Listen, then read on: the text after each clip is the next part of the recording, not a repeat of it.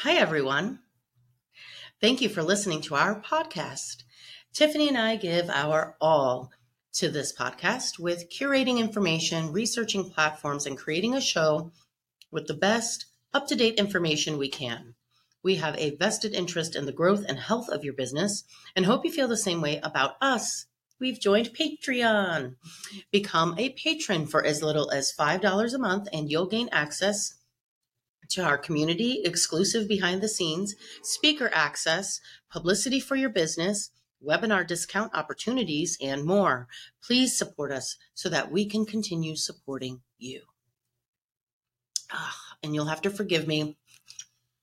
I'm just going to be cough drops. All cough drops because we have really bad pollen issue right now, and we have Toronto forest fire issues. So that's all. It's a mess. It's that's nothing. All. You know, the world's on fire. It's fine. So, anywho's, hello and welcome to the business behind small business.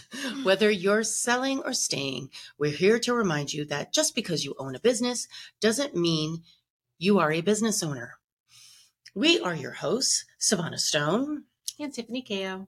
And we're going to get down into the nitty-gritty to walk you through the more finite details of entrepreneurship, revealing the dots between startup and success. No one gets to $1 million without getting a little dirty. There's a lot of business behind small business, so let's get to it. Today, we're going to be delving into the concept of value pricing.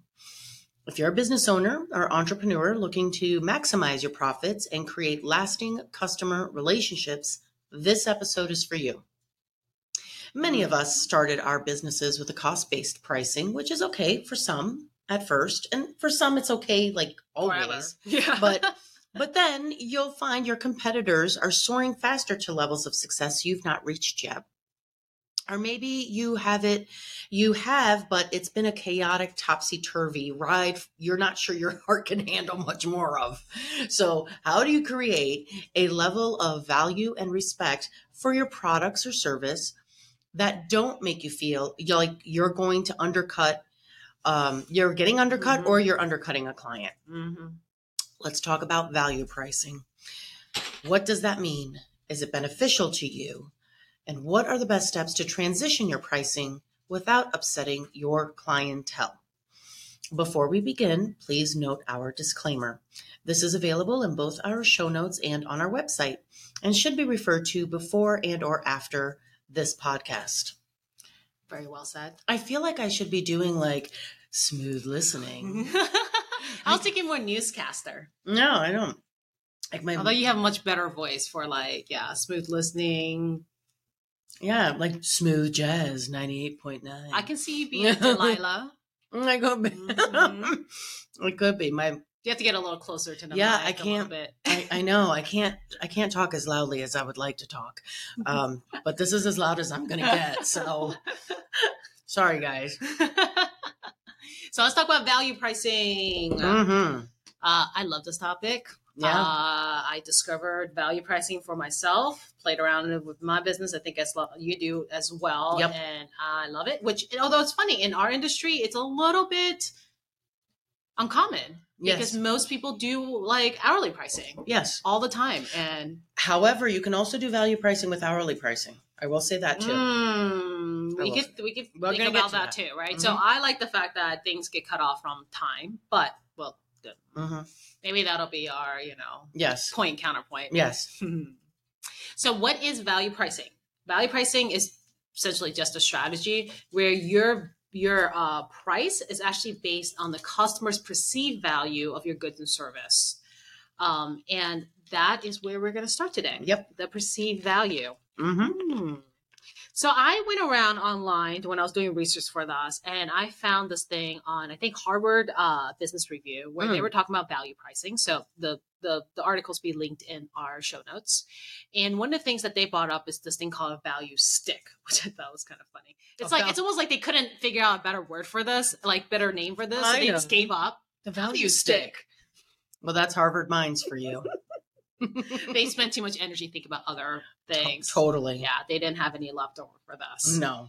So the value stick I thought was interesting way of like visually being able to see kind of what's involved in value pricing. And of course, it's an article, so you can actually see it visually as well. But just think about these like layers. And the very top layer is what they called what the customer is willing to pay. Mm-hmm. The next layer down is price. Mm-hmm. So that's kind of your company's margins and what you want to make. And then below that, of course, is cost. So that's how much you're paying for it. Mm-hmm.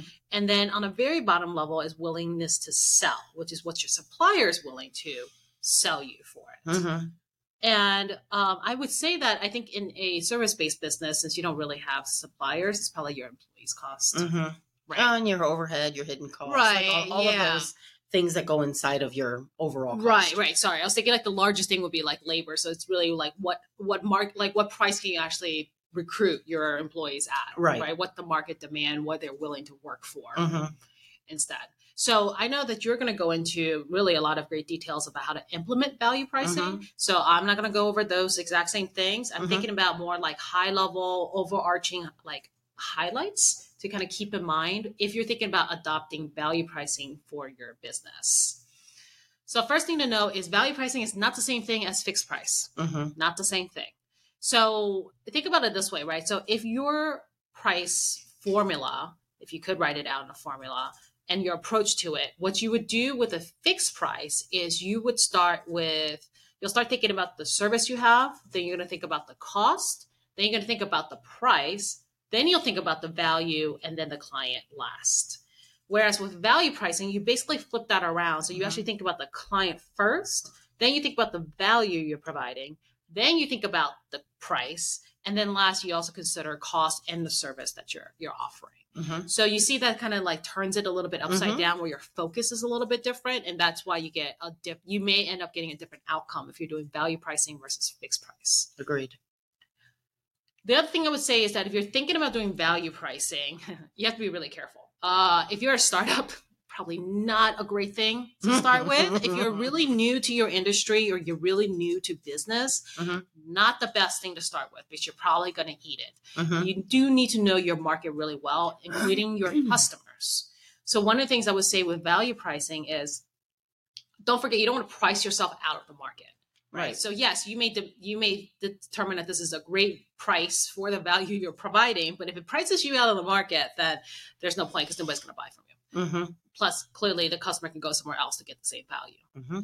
And so when you're doing this, not only do you want to consider kind of what your competitors are charging, but also think about what your customers' alternatives could be. Right. So it's not as linear as in like, I'm just going to look at ABC company next door that does exactly the same thing I do, right?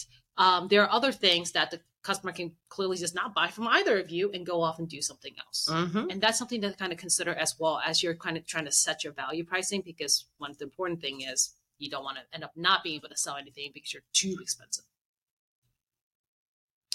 The other thing about value pricing is, remember, one size does not fit all. Nope.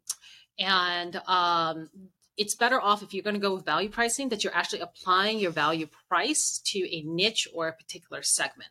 So in this case, that's why I say if you're a startup, don't start this way, because most likely you're probably still struggling with what your niche is. And so you can have multiple niches, which we established before. Savannah has many niches in her business, whereas I'm kind of like, be known for one thing, but hey, clearly it's working, right? So you can have many niches, but if you're going to establish a value price, make sure you do it on each niche and not do one blanket price for all the different niches you have, right? And a lot of that goes into the fact that with every niche, you probably have different customers that you're appealing to and that you're working with. And so that one size fits all just doesn't work in this case. Absolutely. So you have to be really, really careful about that.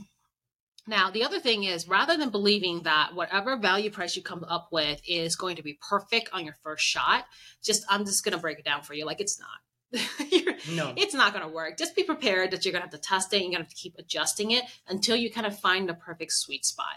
Nobody gets it home run on their first try when it comes to value pricing. And if somebody says they do, they're definitely lying to you. There's just no way Now, maybe if you're a $1 billion company and you have billions of dollars to do market research, maybe. But even then, they still have to do tests to see if their pricing is the right one. So what you can do is you do your best to do all the research with the information you have at hand. But the best way you can actually test your value pricing is to actually send it out to the market and see what the reaction is. So you can do this in a couple ways, right? You can actually do ads maybe with like 2 different pricing and see which one has a reaction. Or you do the old fashioned way where you're sitting across from your prospect and you see them say yes a little too quickly. And then you realize you priced yourself too low. So you better up that for the next round. That happens too. But the point is that it's not going to be perfect on the first try. So don't spend too much time trying to find the exact right price. You do have to go out there and test it to see what the market will take. And then the last thing is with value pricing, keep in mind that there's a lot of ways to increase your value and therefore increase your value price. It's not just about adding more stuff, like adding more services or adding more products to your product already. It's not about that. You can actually add value by being a better brand, having a better experience. Maybe you have better customer service. Maybe if you have a brick and mortar store, you have better design in your store. You have a better experience when somebody walks in. Maybe your website e-commerce navigation is a lot better and easier to do than your next person. There's also the quality of product. Maybe you have a better sourcing of the quality that goes into your product. There's also speed, there's convenience, ease, packaging. There's a lot of things that people will value and pay extra for that may not be just let me just keep adding more stuff into my already stuffy stuff. Our stuff. Thank you. You didn't leave me hanging on that because I was like, I don't know where I'm going to go with the end of this sentence. Stuff. So keep in mind, right? Value pricing, like anything else, price is subjective, right? So it is subjective to your customer's preference, their perception, their situation, their past experience. There is a lot of subjectivity to it all. And just know that really, like, you're going to run into that too, right? You're going to run into people who's going to say you're too high, too low, whatever, because of their past experience. But eventually you'll find your thing, you'll find your place. Just know that the real difference when it comes to value pricing is that you're thinking about your customer first. That's what you use to start determining what your price is. And then after that, then you think about how you're going to package your services in a way that actually speaks to the things that your customers value. So then you can actually command the optimal price you want to actually deliver something that actually truly solves their problem. It's not about you, it's about them. That's all I'm going to say, and that's how I'm going to end my segment. I like it. All right. Well, this is exciting for me. I love talking about value pricing almost as much as processes.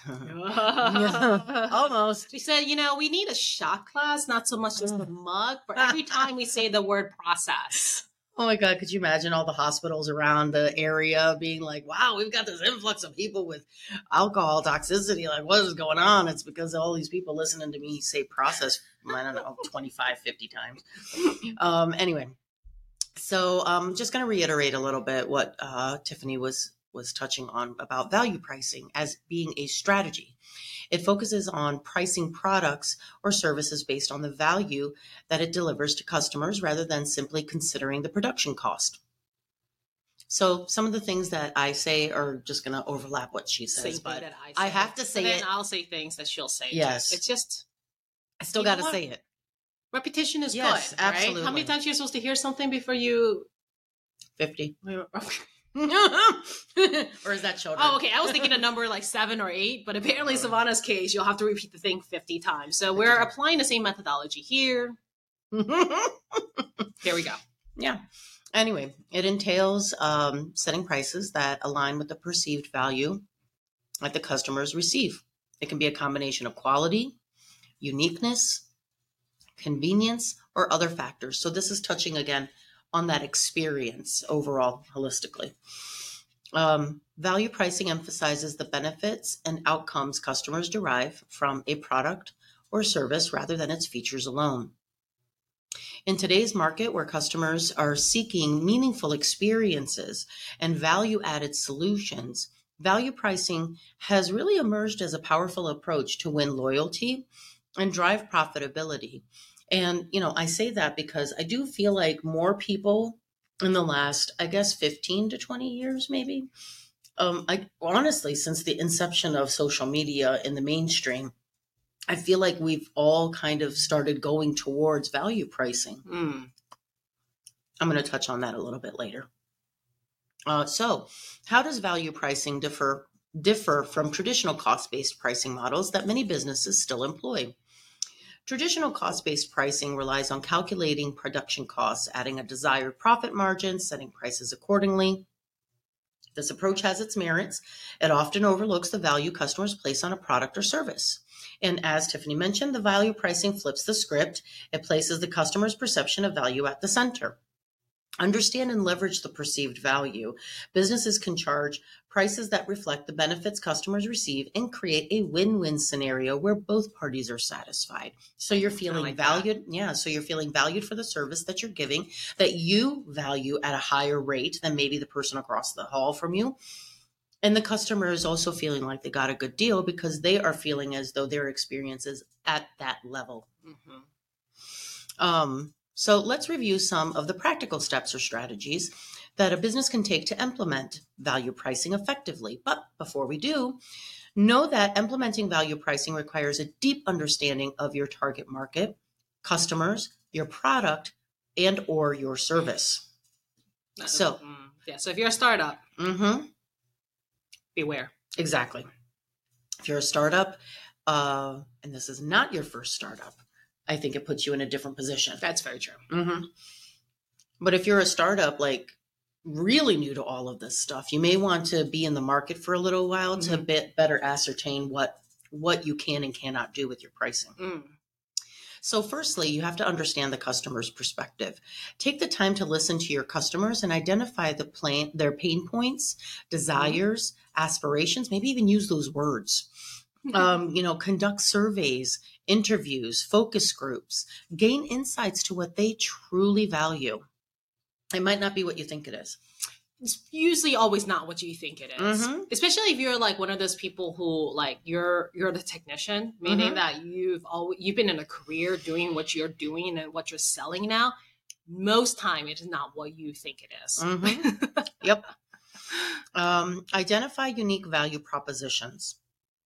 Determine what sets your product or service apart from competitors. Highlight the specific benefits and outcomes it offers that customers cannot easily find elsewhere. Next, segment your market. Identify customer segments that value your offerings differently. Create pricing tiers or packages that cater to their specific needs and willingness to pay. So if you're a service base, this is great. You can have like a gold, a bronze, a gold, a platinum, or however way it is that you wanna mention it. You could also do that with your products. Maybe this product doesn't have bronze, gold, or platinum in it. I don't know. You have a candle with gold in it? Sold. Whatever it may be, but maybe this product doesn't have the organic. I mean, I guess that's actually really good. Organic, the difference between organic and non-organic. Organic's always more expensive because there's more that goes into growing those vegetables and then getting those vegetables and making sure that they're still they're not rotted. So of course they're going to be more expensive. Well, I think you're onto something about the gold, silver, and what was it? Gold, platinum, really? Bronze.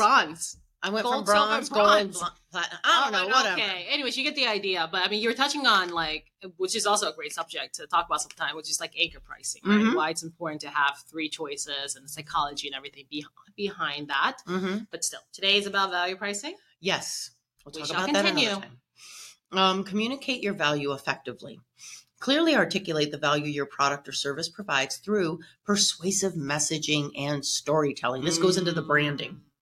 And story branding to me is like the best way to brand because people want to know where this came from and why did this come from. What is that book? Is it Donald Miller's book? Is it Tell a Story Brand? I think it's called.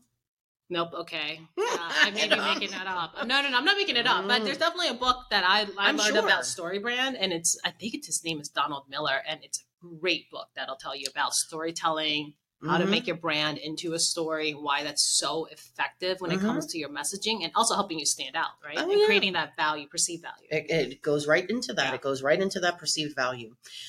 Then you have to test and iterate. Continuously monitor customer reactions and gather feedback. Adjust your pricing strategies based on the insights gained to optimize value delivery and profitability. So if you look at your company as a non-ending beta test, you're on the right path. Yeah. I think that doesn't get said enough. People think at some point they'll be done. No. Learning and growing. No. Silly people. No, it's just like life. If you're not growing, you're dying.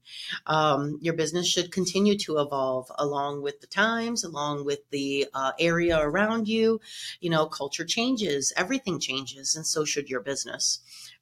Do not become Toys R Us or Blockbuster. What would Blockbuster do? Should make bracelets. Businesses that embrace value pricing can experience several significant benefits. Firstly, it enhances profitability by capturing a fair share of the value created for customers instead of competing solely on price.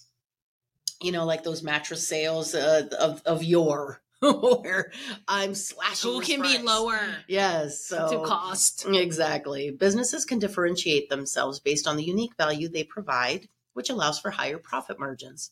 So secondly, value pricing fosters stronger customer relationships and loyalty by aligning prices with the perceived value customers receive.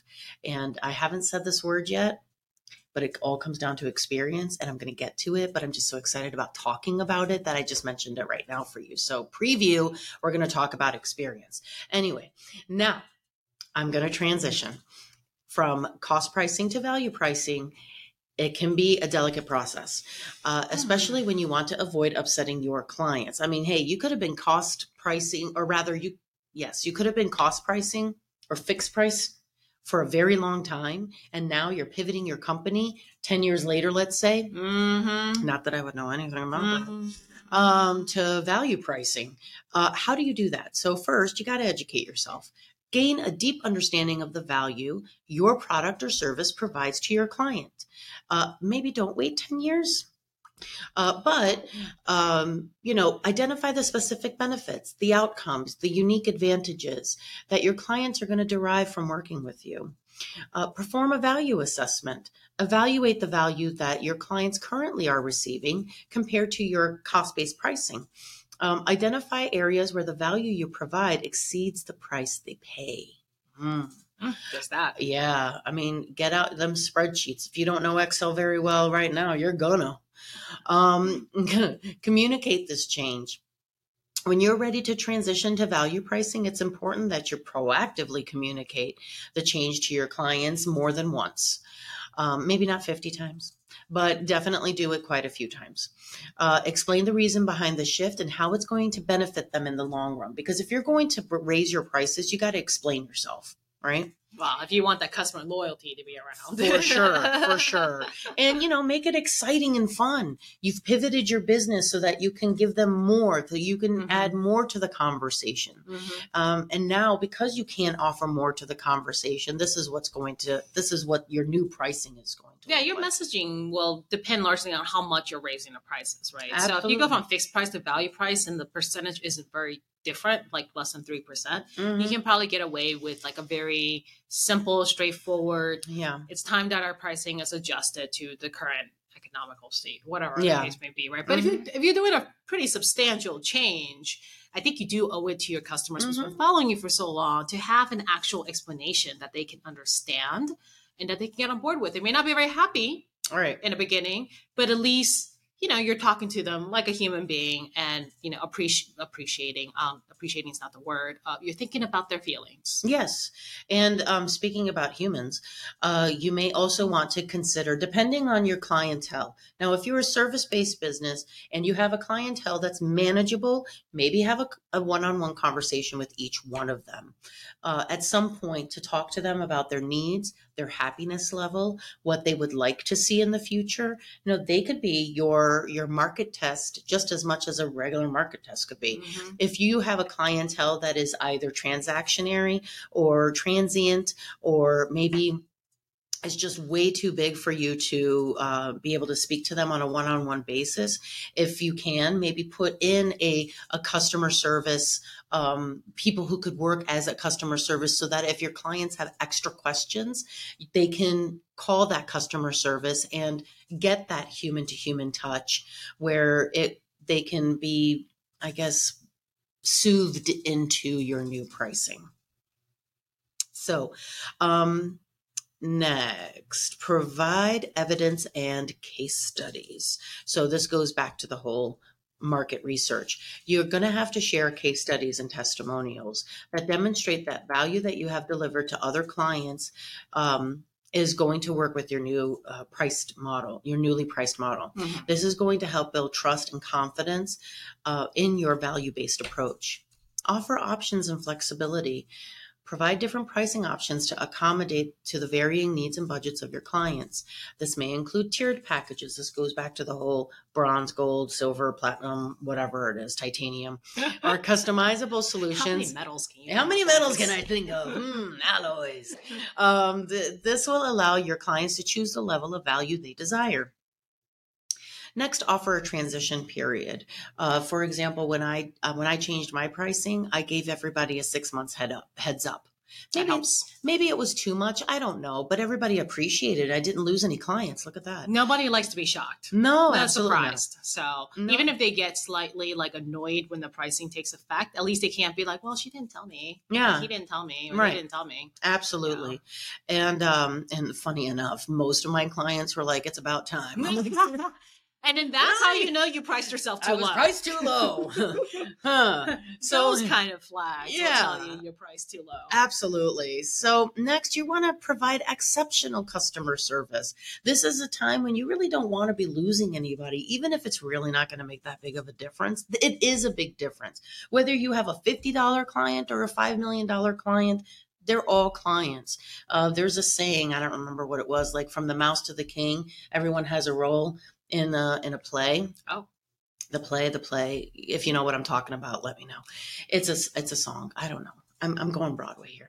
Anyway, but it's true. Are you going to break out? Like everyone has a role to play from the mouse to the king. Mm-hmm, so regardless of what kind of client you have, you want to make sure that everyone is feeling like they are being heard. Agreed. Maybe you can't make them all happy, but they need to feel like they're being heard. Yes. Monitor and adjust. Continuously monitor your client feedback and adjust your value pricing strategy accordingly. Be open to making refinements based on client preferences and market dynamics. So remember, effective communication, highlighting the benefits, and providing options are key to a successful transition. So, what do you want to talk about? Let's talk about this hourly value pricing. Is that what you said? Okay. Yep. All right. Tell me this concept because I don't understand the concept. Okay. So in my company, I have different things that you can choose to do. You can choose to have a bookkeeper, a controller, or rather a bookkeeper, an accountant, a senior accountant, all of those things. Okay. You could also choose to get them together. Mm-hmm. Like you need a bookkeeper and you also want an accountant, let's say. Okay. So if all you want is bookkeeping, you can take the bookkeeper at an hourly rate that's going to be less than what the accountant is going to be, because for obvious reasons, the accountant does a higher level of work than the bookkeeper does.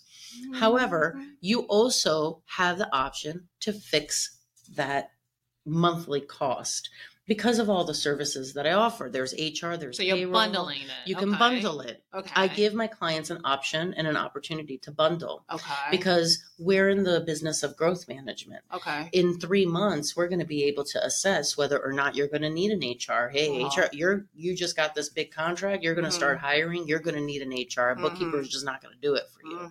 And that's when we start bundling the package and making it basically a flat rate.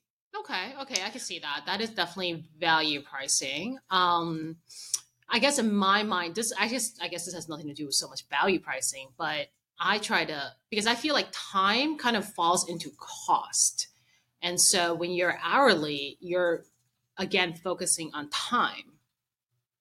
Yes. However, I would say that my cost hourly for my company is slightly higher than the norm. Okay. Because of all of the experiences you get by working with us.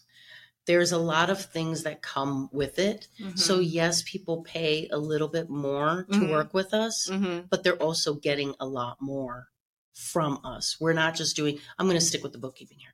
We're not just doing bookkeeping. We're doing an assessment of your business. We're looking at how we can save you money. We're helping you with your budget. We're doing a lot of bigger picture things, if you will, where I'm doing an assessment of where your company is headed towards. Okay. Like that kind of stuff. And then we're thinking about who needs to get added in the next 6 months. Do you need somebody internal or external? Do you need one of our people, or do you need somebody inside? That's not something a bookkeeper, just a general bookkeeping company, is going to do. So you're saying that the value pricing part of this is the fact that you've priced your hourly rate based on the customer's perceived value of the role that they're getting? Is that what it is? Okay. And I will also tell you that this works very well this works very well with companies that provide goods. It's very similar, if not exactly the same, as companies that provide goods as opposed to services. Okay. Even though mine is services, I've priced myself as though they are goods. And this is why. Growing up, I worked in a building where everyone was a jeweler. Everyone was a jeweler. So like you came up to the 3rd floor, which is where I worked, and every hall, down every hall, like imagine a regular business building, like a general business building, and every single person there was a jeweler. Interesting. Okay. Why would any of us be successful? Okay. How is it that we did not all cancel each other out? Okay. Right? How is it that a couple of them were making a lot more money? Not a couple, but quite a few of them were making a lot more money than the others. Okay. It's because of the kind of experience they were giving the client. And they had return clientele. It's not like we were selling almost the exact same thing. In a lot of cases, we were. But there were levels of experience that you were getting from some of the other businesses. So you knew that if you went to Acme, you knew that you were going to get a little bit better. It was more of the high-end jewelry store. They all sold the same thing. And that's okay. I get that part. I think it's the hourly part I get a little hung up on. I never thought about value pricing as being able to be done on an hourly to be as effective as value pricing goes, right? Because it is. Okay. Because I have tested out the value pricing, and it did not work out for me with my clients quite as well. When I broke everything out, and I looked at my company as more of like the goods, like the jewelry. How do I make it so that the hours themselves are silver, gold, platinum? You know what I mean? Interesting. Okay. That's what I did, and it has worked out very, very well for me. Yeah, I think that may go back to, again, what niche you're in, right? Because I guess I'm seeing that the fact that you're a growth management company, clearly your clients are growing all the time. And you're not just providing bookkeeping, accounting, you're providing HR, right? And then HR, payroll, there's accounting, there's controlling, there's the executive admin, the office admin, the web, the strategies, there's like all of these different things that are coming in. It's impossible to gauge or to guess what the client's going to need every 6 months, which is why we have certain processes. We have certain processes to kind of ascertain what that is, to try and pull out what to expect, how to project, and to help a company grow more responsibly and successfully. Right. So there really is no way that I could, even though I tried it. I did try it. Hey, I tried and it didn't really work out for me. I tested it and it didn't work out because we were like, well, now we got to add this. Oh, well, now we got to take that out. Now we got to add this one. And then, so I had to make it more like it was products and less like service, if you will. Yeah. And then a part of that is also complexity in depending how many, right? So it's like, again, for you, it's not one size fits all. So I can kind of see how that, like, because I'm just thinking about like back when I like did the value pricing thing, I went the opposite way of you, where I started with a lot of like ad hoc menu like items, meaning that the client can basically customize their own package in a sense, right? So I started that way, and then quickly realized that wasn't effective pricing, and it wasn't value pricing at the end of the day. So then we ended up bundling and basically packaging what we did, just so that they were given 3 options every single time. That's it. This is all the 3 options. But you also only did one thing. Well, that's what I'm saying is I think for us it was a lot simpler because we did one thing. So we were very niche as to what's the client we're targeting. And for those clients, and we were able to package it that way because like we would say we would say stuff like, hey, you know what, this is the package, like A, B, and C. And the client sometimes will be between B and C or something, right? Because there's something in C they want, but there's only one thing in C that they want. But B is like a better fit for them, right? And then for us, it allowed us to also probably sell more C because we're like, first of all, they're also fast-paced growing company. So usually they need it in about 6 to 8 months anyway. So it's just annoying to like have to redo our packages every once in a while our companies are growing. So it actually worked out well because then people just bought C because they need this one particular thing, but then they're basically like, everybody's like ready to start, right? They just won't use the function they don't need yet or something like that, right? So it's well, I don't know. I don't know if like, I think that only works in a situation if you are very much confined and you have a very limited amount of things you're offering, like services you're offering. Yeah. I would that doesn't argue have that many variables. Yeah. Yeah. And I would argue that, okay, so for example, let's go to candles. Let's say you're selling candles. You're a candle shop and all you sell is candles. You might have some candles that you get that are, I don't know, like White Barn candles. And you know, you can sell them for $10. Yeah. That to me is cost-based pricing to me. Yeah. However, you might have these soy candles that you can, that are made with essential oils and they're higher level. And then those are going to be a little bit more expensive, right? That's a little bit more of a value. You have to take the value, what the customer is going to be experiencing with that. And then let's say you might have,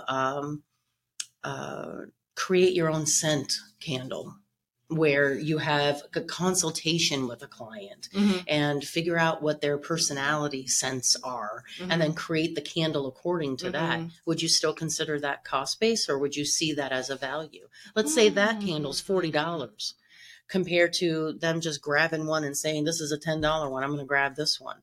Wouldn't you say that the experience the person is going to get, they're going to get something that is just theirs?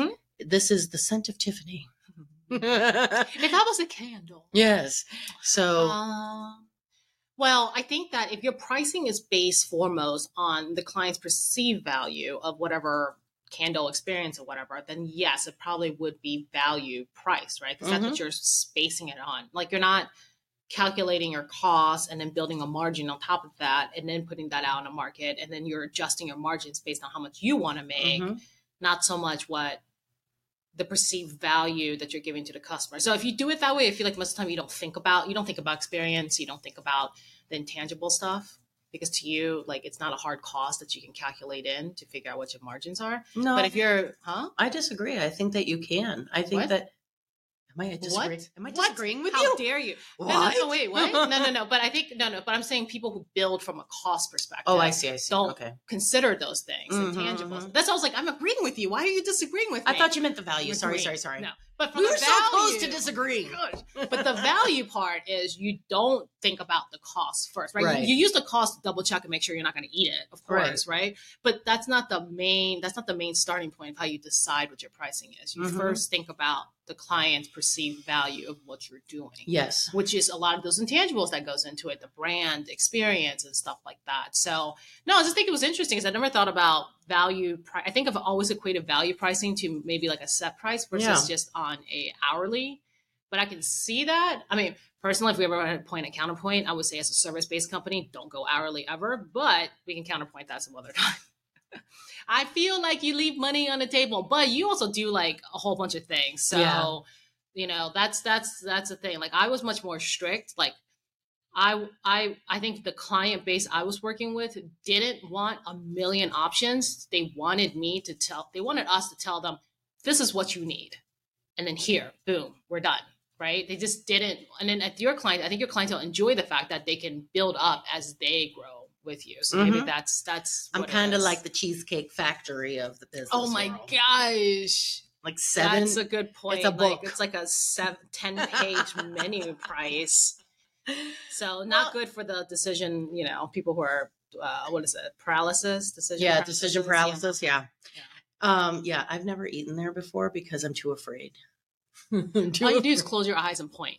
That's all you have to do. I'm too afraid. There's too many things. I went there for dessert once. I'm more of like the chef's menu. This is what you're going to get. Yeah. You're going to love it, but this is what you're going to get. No, you can't change anything out. That is the price. And we're done. Yeah, man.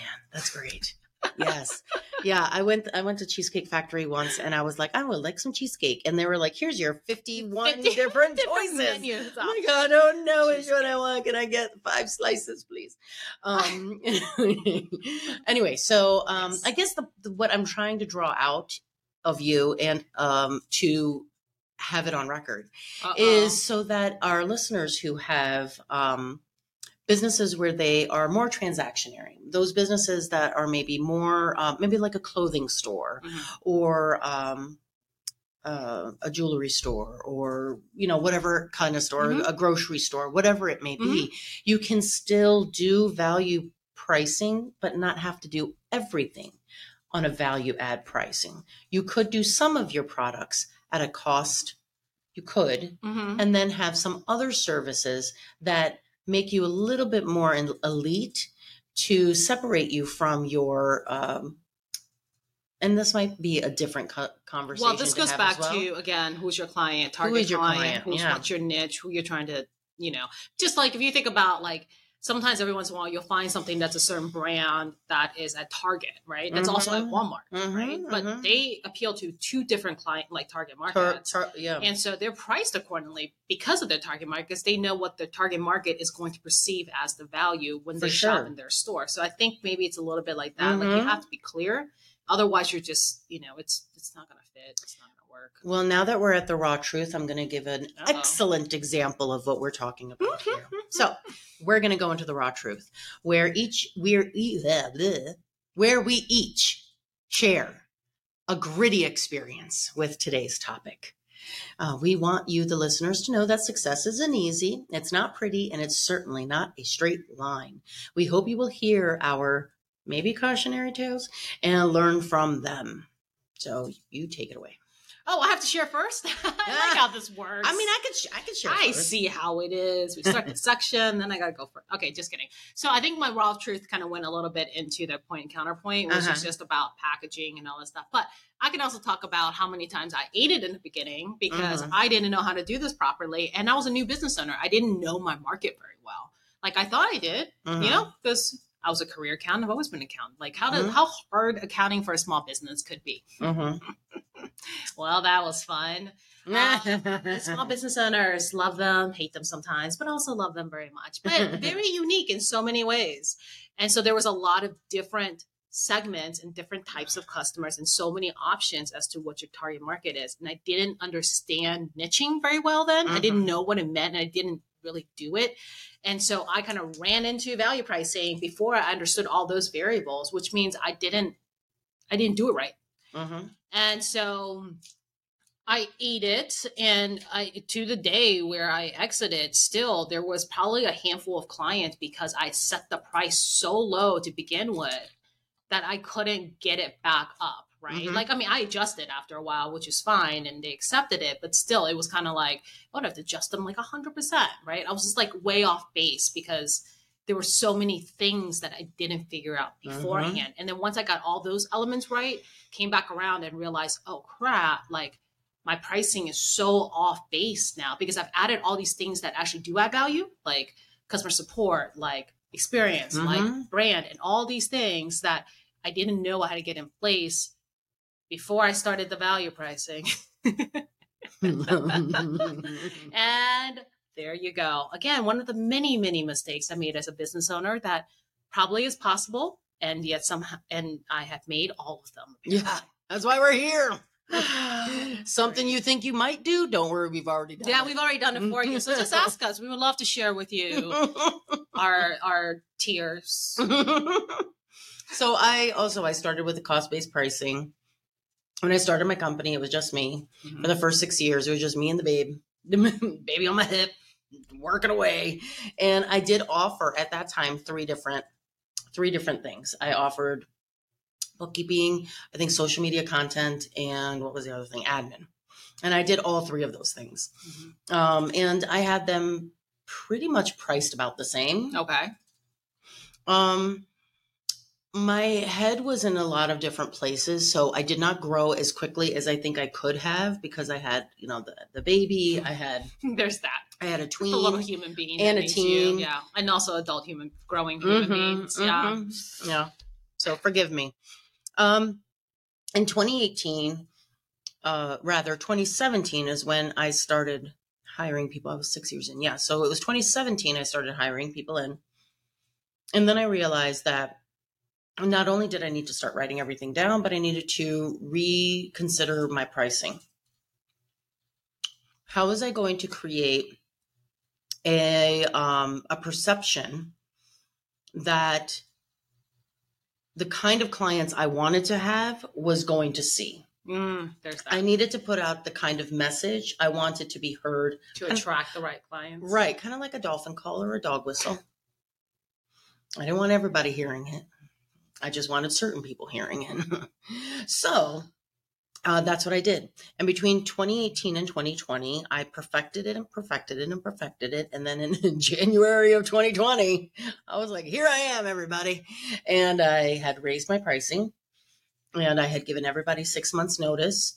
And I had done all of the things that we talked about. Mm-hmm. The world shut down, and I panicked a bit.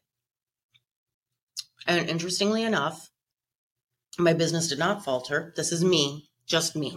Okay. So not everybody's business felt the same, but because of what we did and because of the unique situation I had created and the unique experiences that I was now offering, mm-hmm. people were flocking to us. And it was the best advertising. It was the best advertising I hadn't paid for. It was insane.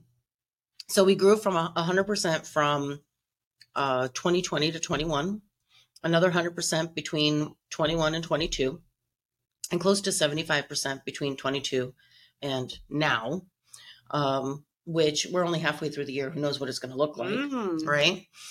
But that's why I say I had to price myself more similarly to goods than to services, because that was what ended up growing my company. I mean, 100-fold. Well, that's an interesting way that you thought about that, because I didn't think about goods. Like I basically thought about my business and my packaging and what our services did more of like a product company.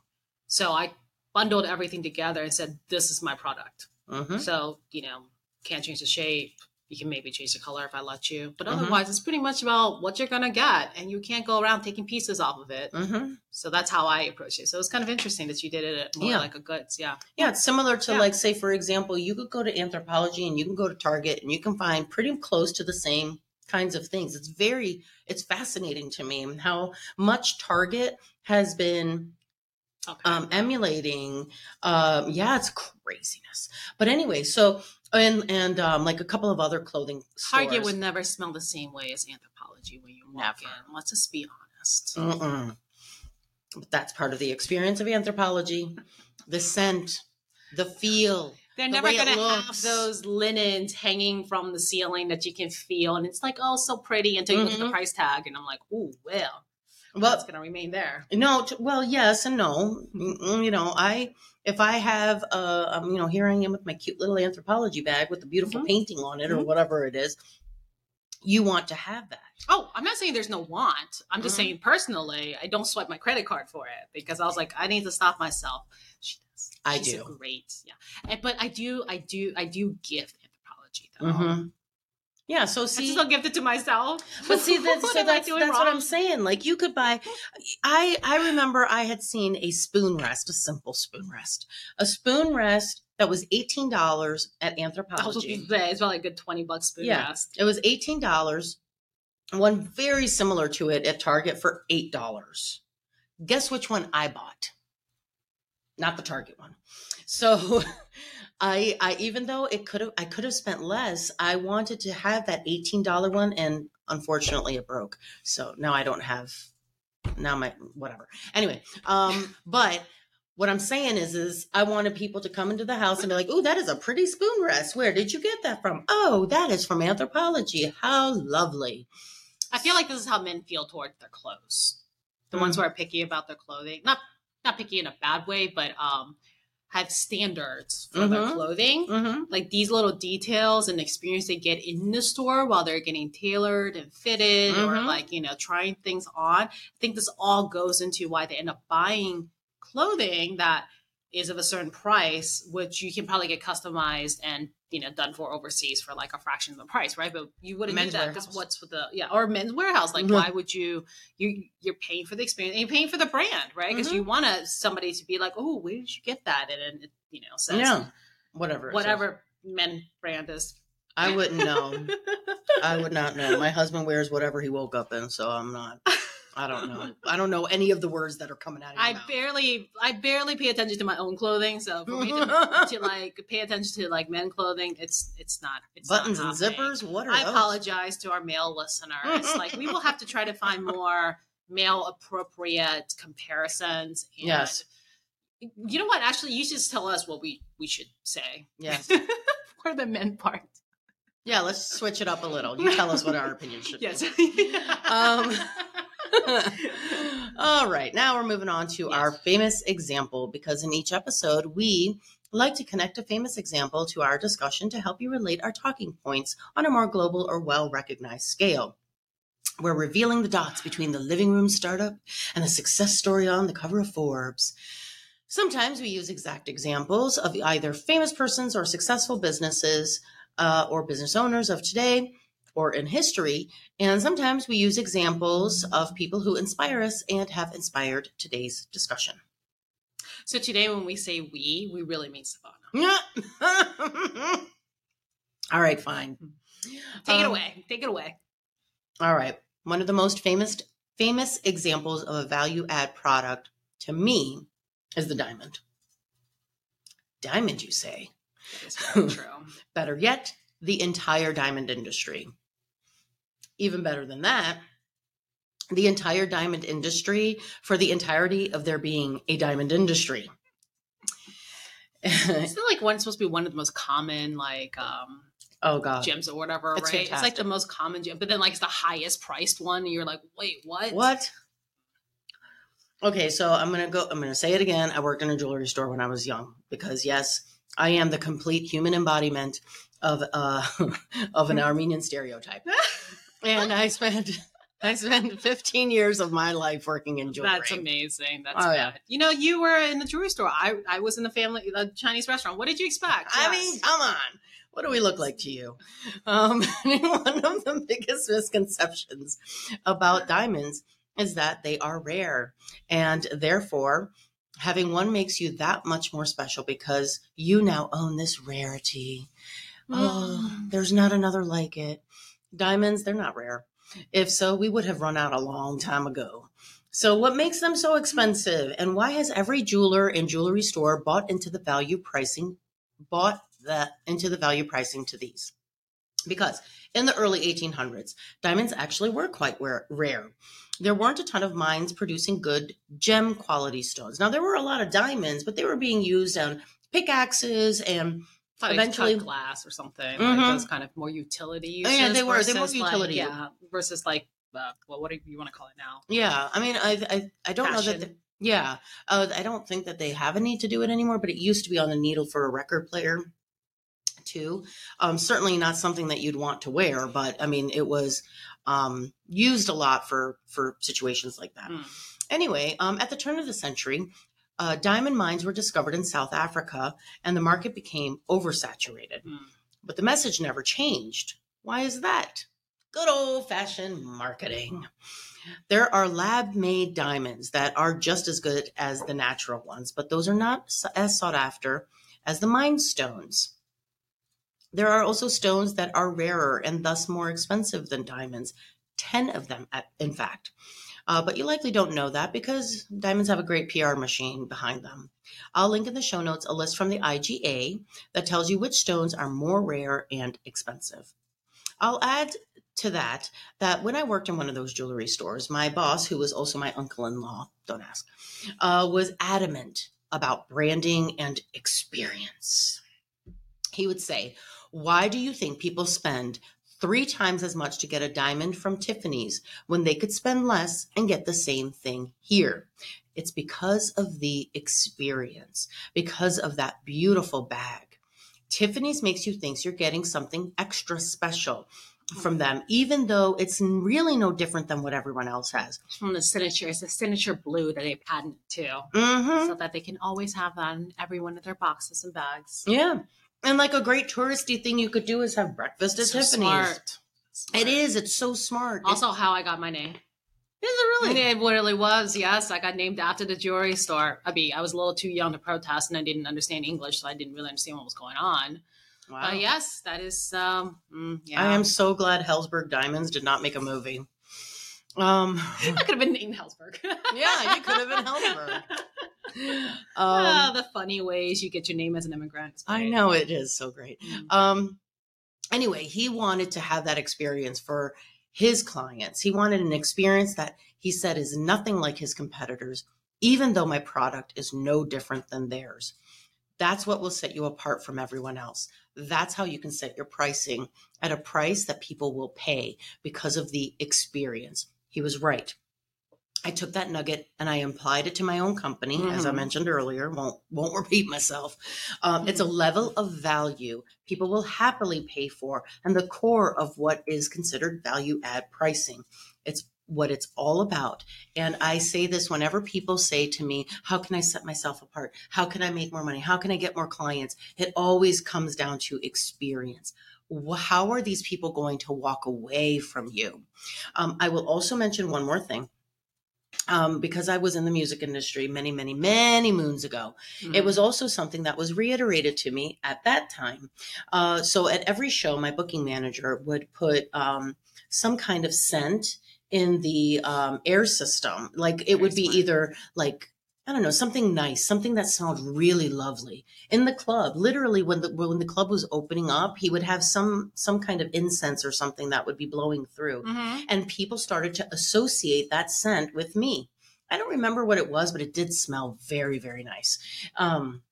Anyway, so he was like, people's senses need to be heightened in order to remember you, and since the nose is the most closest related or correlated to your memory, you have to have a scent that will correlate with you. So the way the place looked, the way the lighting was done, the kind of scent that was permeating the air, whatever it was, all of the sensations were being utilized, and it really helped propel me at that time. At a time when we didn't have YouTube or TikTok or imagine that, all of those other things. So anyway. So there's a saying that goes, put your money where your mouth is. And we're going to drill down a bit further here to connect what we've discussed at a granular level to tangible sources you can take to get you to that next level. So I'm recommending 3 books, one of which which was what got me into value pricing, was I read the Ronald Baker book called Implementing Value Pricing. That's kind of my first foray into it. Again, also read it way too early, clearly, because I didn't really understand all the elements into it. But once you do, it actually makes it's a good book to start with. There's also another book. It's called Value-Based Fees, How to Charge What You're Worth and Get What You Charge. That's by Alan Weiss. So that's a pretty interesting one. And then last but not least, I think I recommended this book before. It's from John Warlow, which is called Automatic Customer. So this is about subscription-based pricing and how to actually implement that, which I feel like is an element of value pricing. And obviously all the rage thanks a lot to Salesforce and all that stuff. Now subscription pricing is everywhere. And I'm a true believer that if you can, any business, even a service-based business, if you have recurring revenue, you're much stronger and much more valued as a business as a whole. But I guess we can argue that some other time too. Unless you're building a legacy business where you just want the clients to be retained as long as possible. Yes, Forever. stay forever. Ever. And ever. I may have said that value thing as in if you would like to sell it. People love buying businesses that recurring subscription pricing. Mm-hmm. You're giving me ideas. Over to you. I have a few different suggestions. I'll start with the platforms. There's Wiser, which will be linked in the show notes. This platform is a pricing tool that tracks prices, automates repricing, and manages pricing strategies. If you have multiple types of products and services, maybe you have products and services, or have pricing based on location, like if you live in this state, it costs this much, this state, it costs that much. This may be a good tool for you. Next, I have Talon One. According to their website, they build upon simple rules to create effective strike-through pricing campaigns and synchronize SKU or SKU level pricing and promotions with your PIM and shopping systems in real time. Lastly, I have Price Intelligently. This pricing software collects data from your clients by conducting a pricing audit and analyses. There are a few great articles about switching to value add pricing, and we're going to link those as well. And in the end, you know your area, you know your product, and you know the problems you solve. I've always been a huge fan of creating an experience creates value. Hence the story I just told. I will pay more for a better experience. That's me. I will do it in a heartbeat. And I promise your clientele will as well. Trust your instincts and your talent, and you'll find once you switch to value-based pricing, you're not going to go back.